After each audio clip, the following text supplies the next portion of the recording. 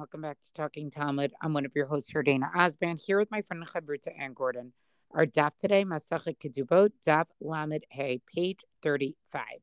Well, really interesting Gezerah Shava. Now, we've talked about Gezerah Shava before.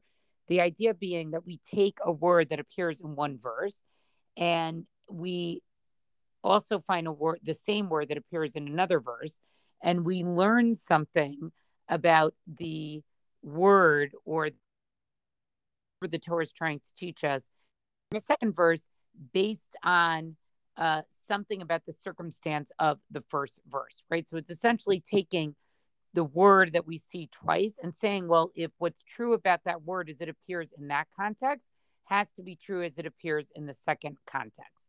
So the Gemara is in a discussion here about why the Torah would include, a list of those who also would be, who would need lashes. Okay. And so it says, Hechan Ribta Torah. Where did the Torah include all of those who are chayav in lashes? Amar Abaye. So Abaye says, Atya Rasha, Rav Amar Atya Maka. So Abaye says it is basically from this Gezerah Shava of the word wicked. And here he's comparing the word wicked, Rasha, as it appears in Bamidbar, chapter 35, verse 31, and the word wicked as it appears in Devarim, chapter 25, verse 2.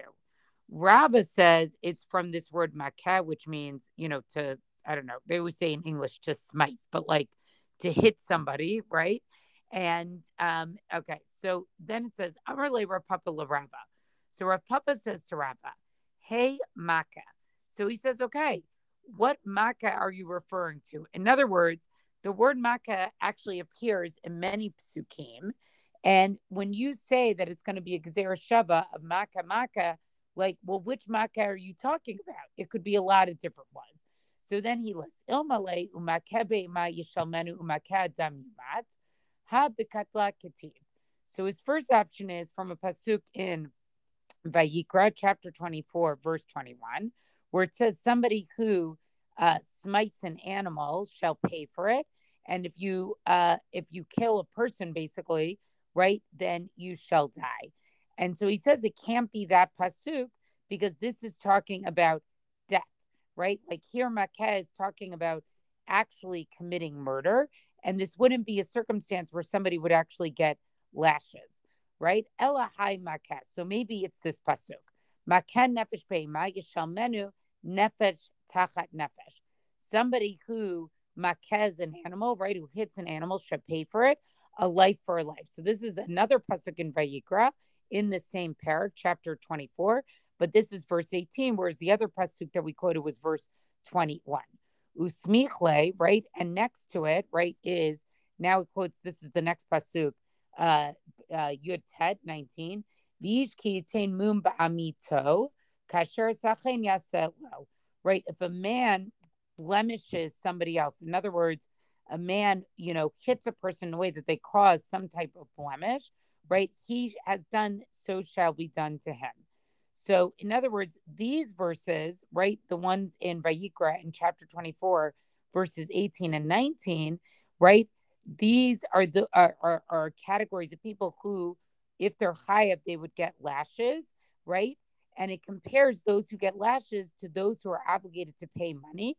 And so what we would derive from here is that those who receive lashes, they're actually exempt from payment. Now, again, I'm not as much interested in our discussion about who's paying money, who gets lashes. That's like the bigger context of this whole argument. What I'm more interested in is this whole discussion that takes place about what psukim do we use when we learn a Gezerah Shava. And I think partially what's going on here is that I think Rava had a tradition that the Gezerah Shava that's used to learn this particular halacha about the fines and the lashes was a Gezerah Shava of Makeh, but it may not have been completely clear through which psukim. In other words, he had the word, but which psukim may not have been as clear. So Rav Papa comes to him and says, you got to specify which psukim you're actually talking about here. So he works out and says, okay, it's got to be these psukim of Makeh. So the Gemara raises a question about this and says, but this, right, where it says in the second verse, the one in Yotet, where it says, places of blemish, right? It doesn't use the word makeh, right? What is the word that it actually says there? It says ish ki yitain mum. It's not using the word makeh. So how can you use this for your gezerah shava? So it says anan haka'a kamrinan. So it says, yeah, we're saying it's like meaning, it's like we're using the makeh of the animal verse to the makeh in the later verse. So then the Gemara says, wait, but when the second verse is written, it's written with somebody who injures another, right? And what happens there?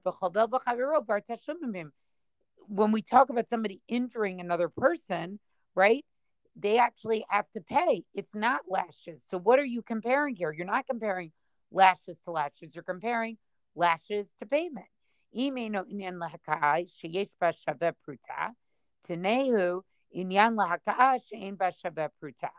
the Gemara's answer, if it's not a matter of sort of haka'ah, of smiting, right, that causes sort of a damage equivalent to the value of a pruta.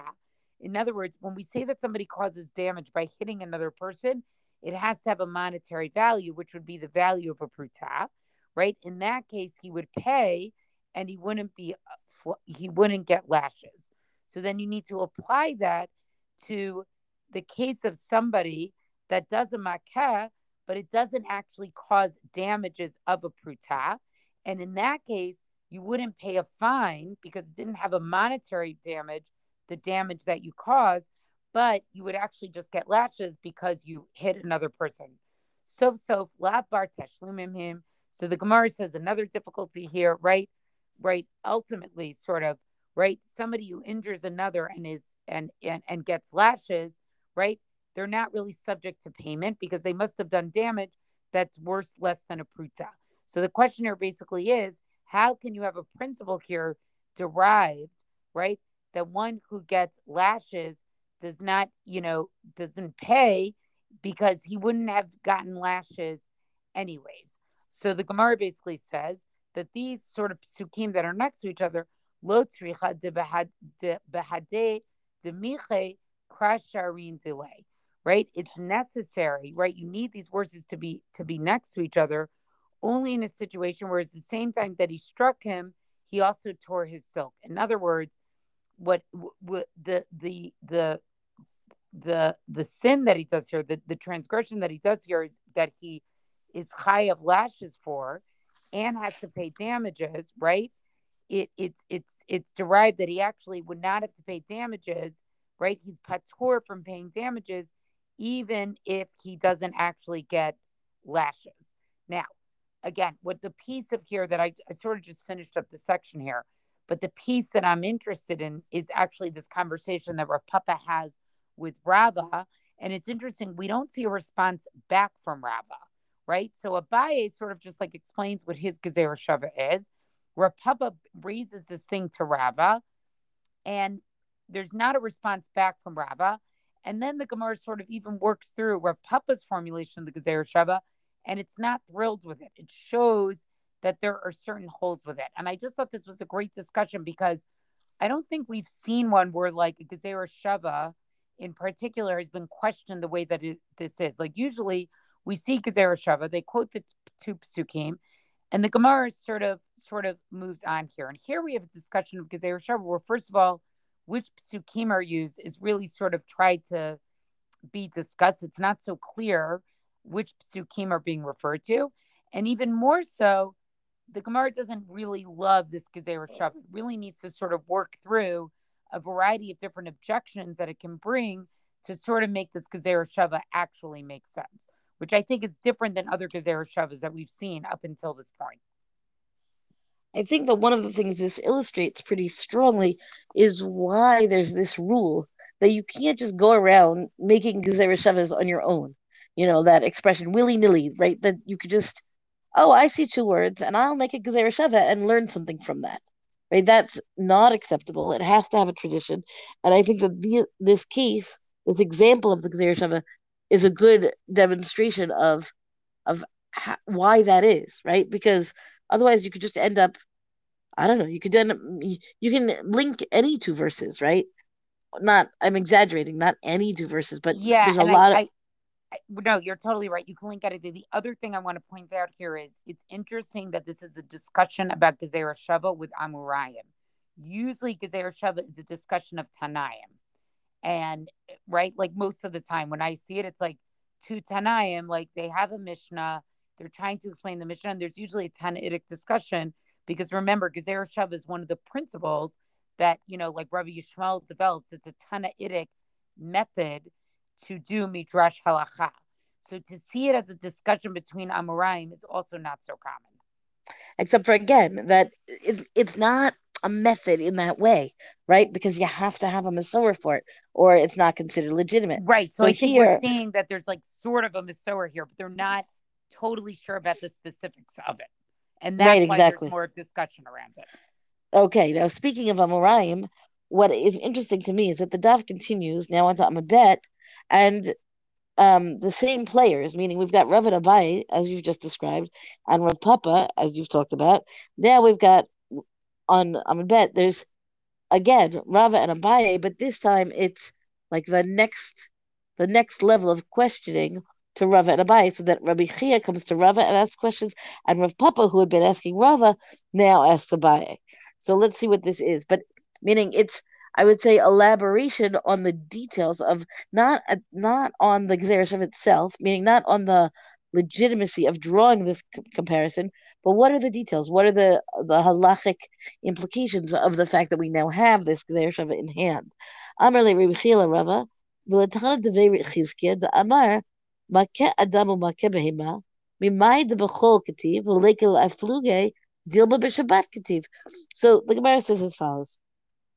Rabbi Chia goes to Rava with this question from a teaching from the Tan of the school of Chizkiah, right? And he says as follows: the verse says "Makeh adam u'makeh behema," meaning one who hits, smites, whatever, right? One who hits or strikes, I guess, is maybe the best compromise, a person or strikes an animal.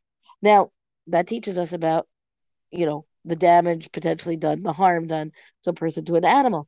But the Gemara says, how do we know that we're talking about chol? How do we know that we're talking about a weekday, and that there's no dispute here with regard to what would happen if this hitting took place on Shabbat?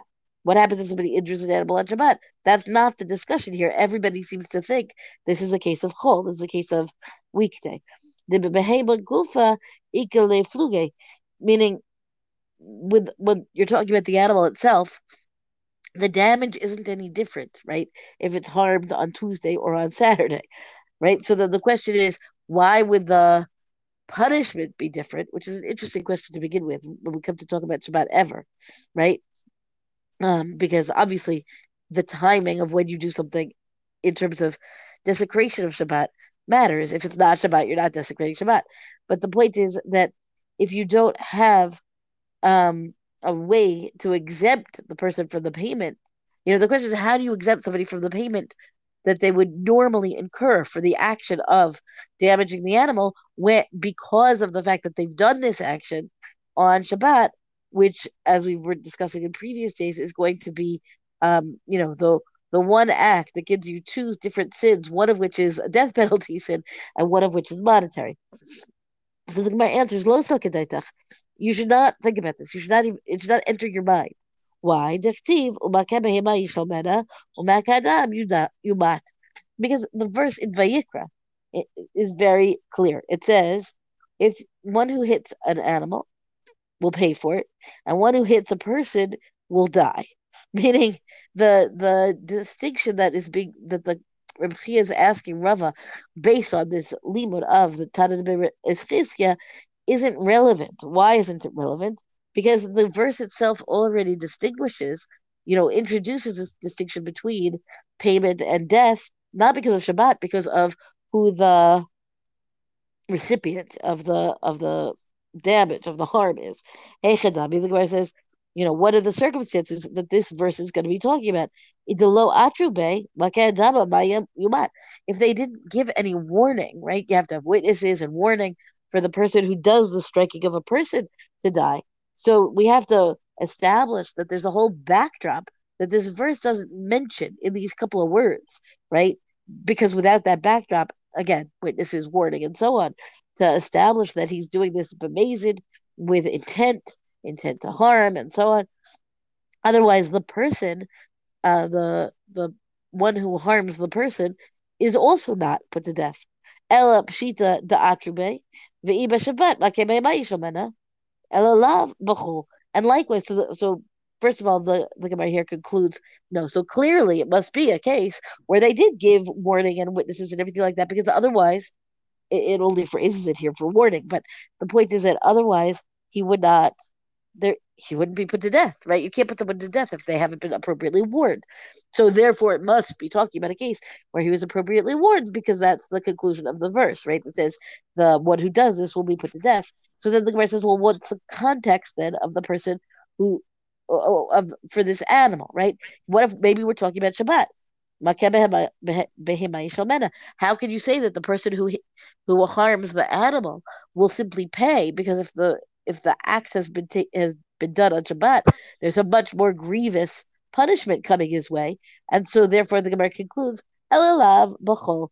So then clearly it has to be that the verse itself, that the pasuk in Vayikra, is talking about a day of Chol, the same way that you could say, well, clearly there was warning for there to be able to be a death sentence exacted for Maket Ish Yumat, for Maket Behema Yishalmena. Clearly that has to be a case of the weekday, meaning the specific details in the verse attest to a whole, a much bigger, a much longer list of details, let's say, that provide us with the circumstances, because otherwise those conclusions meaning the punishments themselves, could not have been exacted. Okay, I'm going to stop here, although I do want to recommend the next little passage, which is Rav Papa coming to Abaye and saying, well, according to Rava, right, we've got this whole chidush, right, about the class, about the payment. But I want to, it's a little bit farther afield than what we've been talking about today. And I'm going to leave it to you to pursue on your own in the interest of time and, I guess what, thematic consistency. Yeah, but I just want to, I almost thought about reading that part as well, because I just like that the word chiddush is used. Just the fact that it's called a chiddush, what Rabbah says, is interesting. Like, we use the word chiddush, like we throw it around, right? That it's saying like something's innovative. Somebody has an innovative opinion. But sort of the Gemara, or Rabbah calling what he's saying a chiddush is not something that we often see in the pages of the Gemara itself. Yeah, I think that's fair. And I think that what he's talking about in terms of the penalties that get paid, is the whole point is that it is, new and exciting. Exciting meaning anytime you've got some new derivation or explanation, it's going to be, in that way, new and exciting is the way they talk about chidush. I do think, however, that the discussion is a little bit farther afield than we can delve today. Well, that's our DAF discussion for the day. Rate gets reviews on all major podcasts. Thank you to Rabbanit Michelle Farber for hosting us on the Hadran website. Let us know what you thought about this DAF on our Talking Talmud Facebook page. And until tomorrow, go and learn.